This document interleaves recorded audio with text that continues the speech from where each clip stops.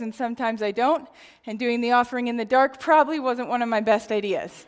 So apologize for that. Thank you, ushers, for navigating through that. Pastor Michael is away today. He is enjoying time with his family at a family reunion on Valerie's side, so we are excited that we can send him off with blessing and full confidence in who he has here to take his place. Great invitations. A few weeks ago, I was working in the nursery, and Jaden Alsum said to me, "Do you want to come to my house for my birthday?" Now that is a great invitation. In fact, it's one of the best invitations I've had all summer. A cute boy asked me to hang out. Pretty amazing. But have you ever noticed how apt kids are to offering invitations? Do you want to play with me? Can you watch me? Will we let so-and-so come over to our house? Can we go to the park? It's endless. They love to offer invitations. And the reason why? Because they're smart. They know that everything is better together. So when Michael invited me to teach today, another great invitation, I was totally stoked about the theme and the big idea. Then I actually read the scripture passage. I was tempted to invite Aaron to switch Sundays with me. Let me set the scene for 2 Samuel 15. Now Absalom, David's own son, begins to grow in power. He gets 50 men and a chariot with horses. Early in the morning, he regularly goes out and stands beside the palace gate. He visits with the people who are there to meet the king and tell them about their problems. Absalom reassures the people about the justness of their suits, but he tells them that no one is appointed to listen to them. If he was judge, however, he says, he would be able to help them. He kisses all the people who come to him and steals the hearts of the people of Israel. After 4 years in Jerusalem, Absalom asks David if he can go to Hebron. David gives him permission, but when Absalom goes there, he sends out secret messengers to announce that Absalom has become the new king of Israel in Hebron. Absalom brings 200 unwitting people with him, and he gets David's counselor, Ahithophel, to go with him as well. His rebellious conspiracy grows in power, and Absalom's following keeps increasing. This brings us to verse 13. A messenger came and told David, "The hearts of the people of Israel are with Absalom."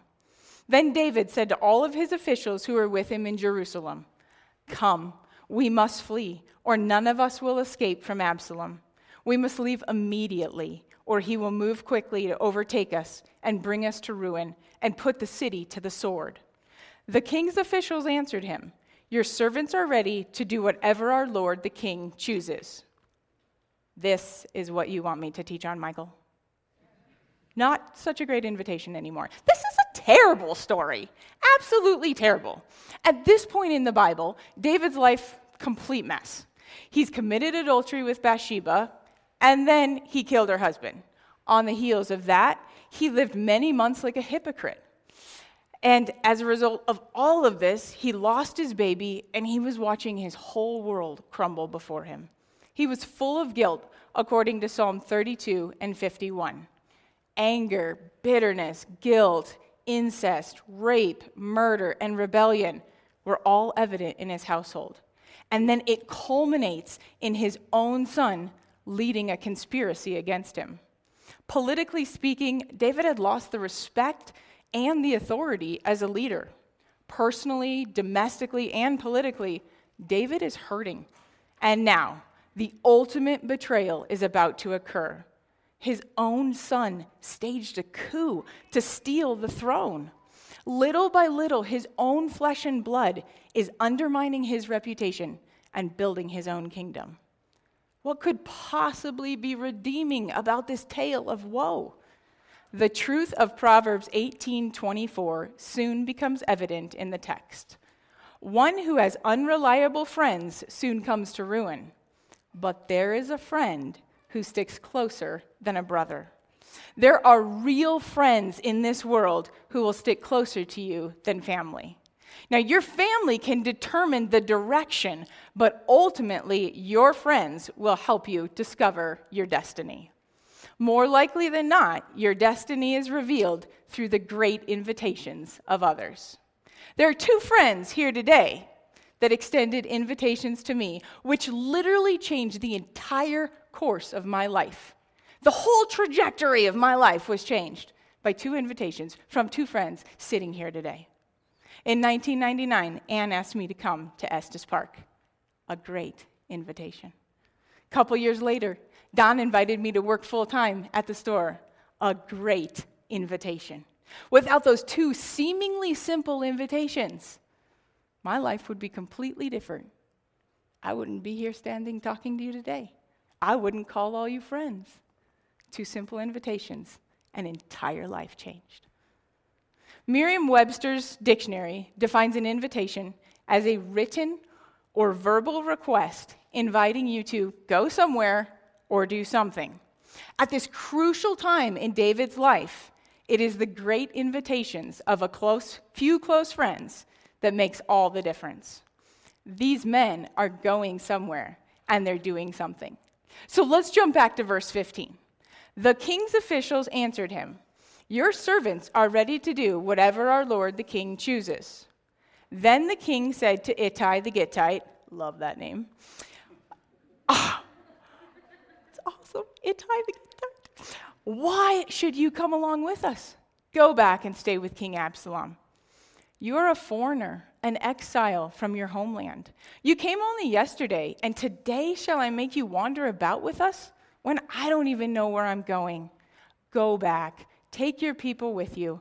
May the Lord show you kindness and faithfulness." But Ittai replied to the king, "As surely as the Lord, Yahweh, the God Almighty, lives, and as my lord the king lives, wherever my lord the king may be, whether it means life or death, there your servant will be." Now that's a friend. Ittai's love and loyalty is obvious. In my opinion, the best invitations in life are not asked as questions, but as declarations. They're given as declarations. Ittai says to the king, "Let's do life together." Think of the boldness of this statement. A Gittite, a man from Gath. Remember Gath, home of Goliath? He's not the same nationality or heritage as David. It was a loyal friendship forged in the face of great opposition. When David's own family had forsaken him, a true friend walks up and says, "I will not leave you. We will walk this road together." So have you ever had a friend that invited you to do life together? I could tell you numerous stories of friends that have offered me these glorious invitations. And as you know, I love stories. So today I have put myself on a story ban. Yes, I'm on a story ban. I am only permitted to tell you about one such friend. Dave Frericks was one of my best friends in high school. In high school, and still to this day, I admire Dave as one of the most incredible people whom I've had the privilege of knowing. Though there are 1,000 strong adjectives and characteristics that I could use to describe him, the one that best captures who he is that of integrity. Dave had integrity in all that he did. I watched him excel at everything he attempted while simultaneously exhibiting humility and exuding kindness. I marveled at this rare creature who seemed to defy the definition of a typical high school guy. During my senior year of high school, I traveled to a journalism convention in St. Louis. The leaders of the journalism class, as well as our teacher, went to St. Louis with such great anticipation and camaraderie. It was by far the most enjoyable class trip of my school days. Though I will never forget the fond memories from that excursion, it was one particular event that would alter the way I saw the world. While in St. Louis, Dave and I decided to take our lunch break together one day. I remember walking out the doors so excited that I got to have lunch with Dave. It was going to be great. Walking down the street, we were chatting about all of our newfound knowledge and everything we gleaned from the morning session. Yes, we were dorks. And we were just having a wonderful time. And a homeless man approached us. The black man was weathered from both time and trials. His hair was cut short, his eyes white like pearls, and his hands showed the wear of life. He was neither skinny nor stout. His clothes looked as tired as his body. He politely asked Dave and I if we had any spare change. What Dave did next changed my view of the world. He turned to the man with all sincerity and grace and attention. He confidently and quietly said, "What is your name, sir?" The man responded, "Joseph Graves." Dave proceeded to say, "Well, Joseph Graves, we don't have any spare change to give you, but we would love to take you to lunch. My friend Jamie and I are going to McDonald's. Won't you please join us?" I stood there bewildered. Who does this? What 17-year-old boy does this? Dave. Rather than reject him, Dave reached out. He addressed him with honor, he dignified him with respect, and he blessed him with acceptance. Most importantly, he invited him to do life with us, even if only for an hour. Joseph immediately and enthusiastically accepted the invitation. The three of us walked to McDonald's like old friends. Dave found a quiet spot in the restaurant where we could talk.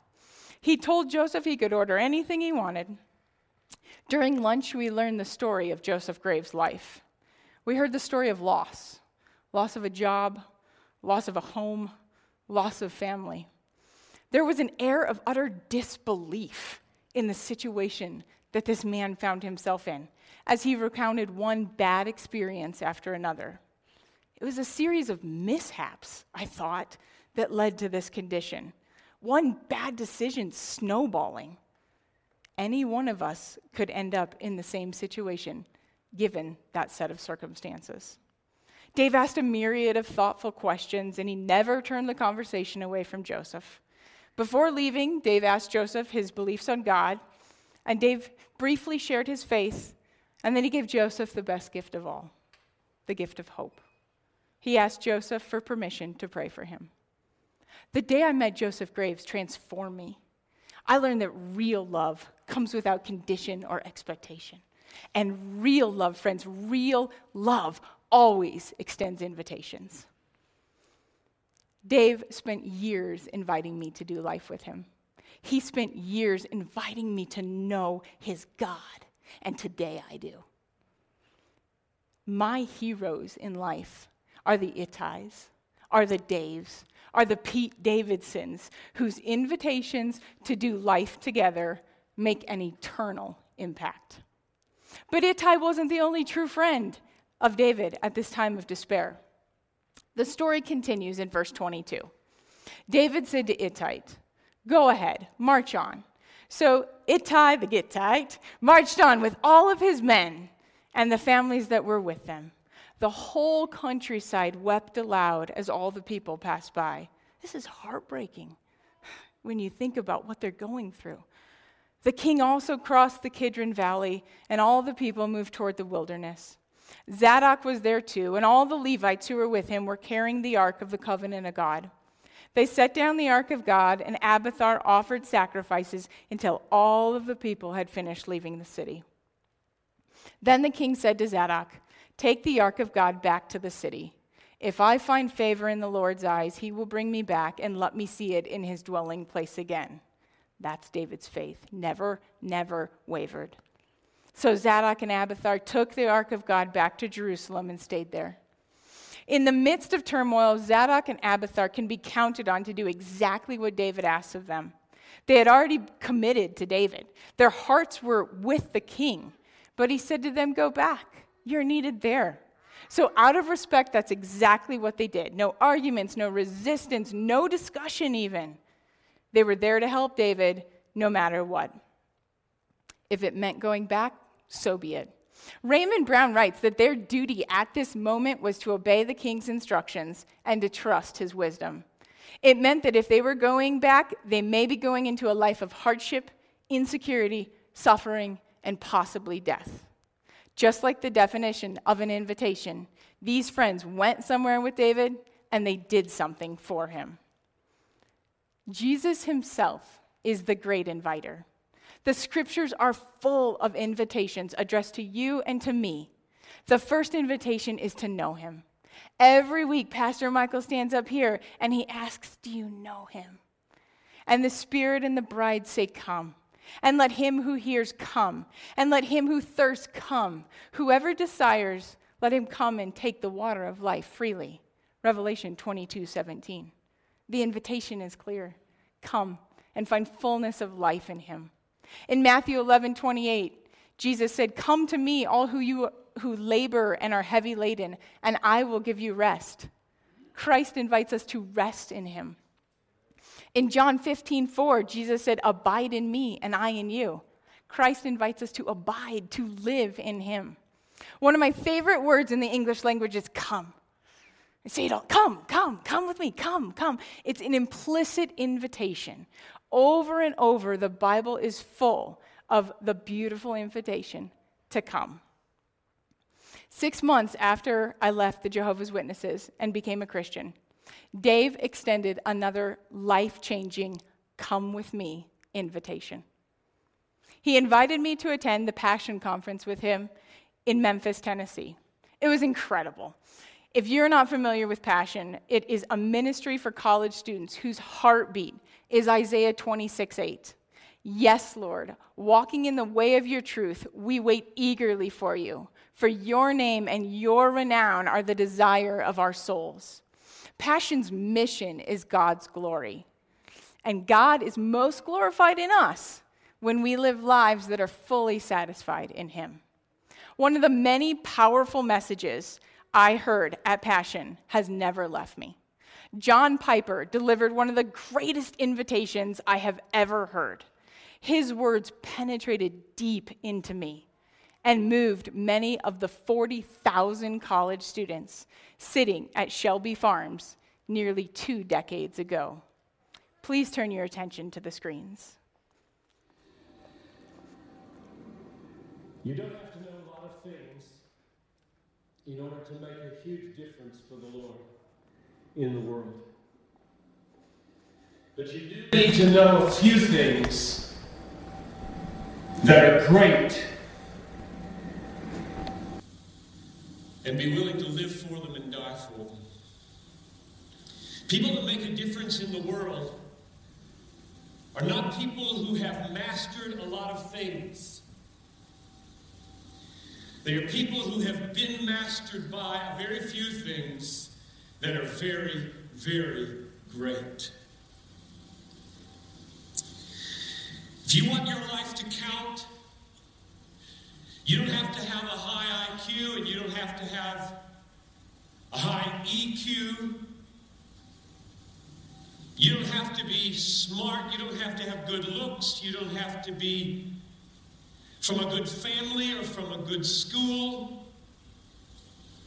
You just have to know a few basic, simple, glorious, majestic, obvious, unchanging, eternal things and be gripped by them and be willing to lay down your life for them, which is why anybody in this crowd can make a worldwide difference, because it isn't you,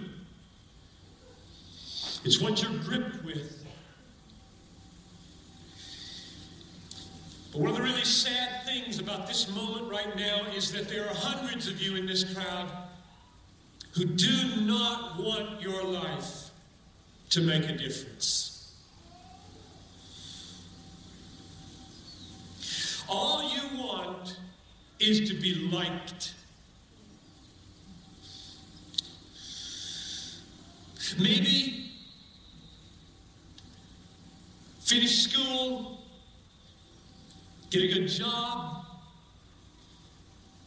find a husband or a wife, a nice house, a nice car, long weekends, good vacations, grow old healthy, have a fun retirement, die easy, no hell. And that's all you want. You don't give a rip whether your life counts on this earth for eternity. That's a tragedy in the making. That is a tragedy in the making. About 3 weeks ago, we got news at our church that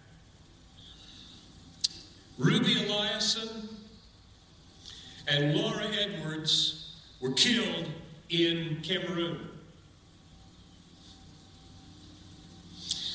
Ruby Eliason, over 80, single all her life, a nurse, poured her life out for one thing: to make Jesus Christ known among the sick and the poor in the hardest and most unreached places. Laura Edwards, a medical doctor in the Twin Cities, and then in retirement, partnering up with Ruby, also pushing 80, and going from village to village in Cameroon. And the brakes give way. Over a cliff they go, and they're dead instantly. And I asked my people, is this a tragedy?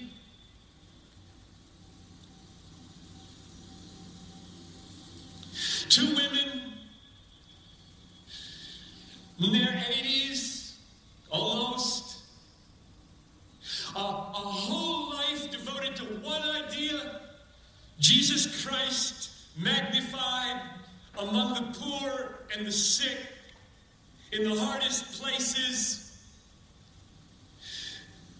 And 20 years after most of their American counterparts had begun to throw their lives away on trivialities in Florida and New Mexico, fly into eternity with a death in a moment. Is this a tragedy, I asked?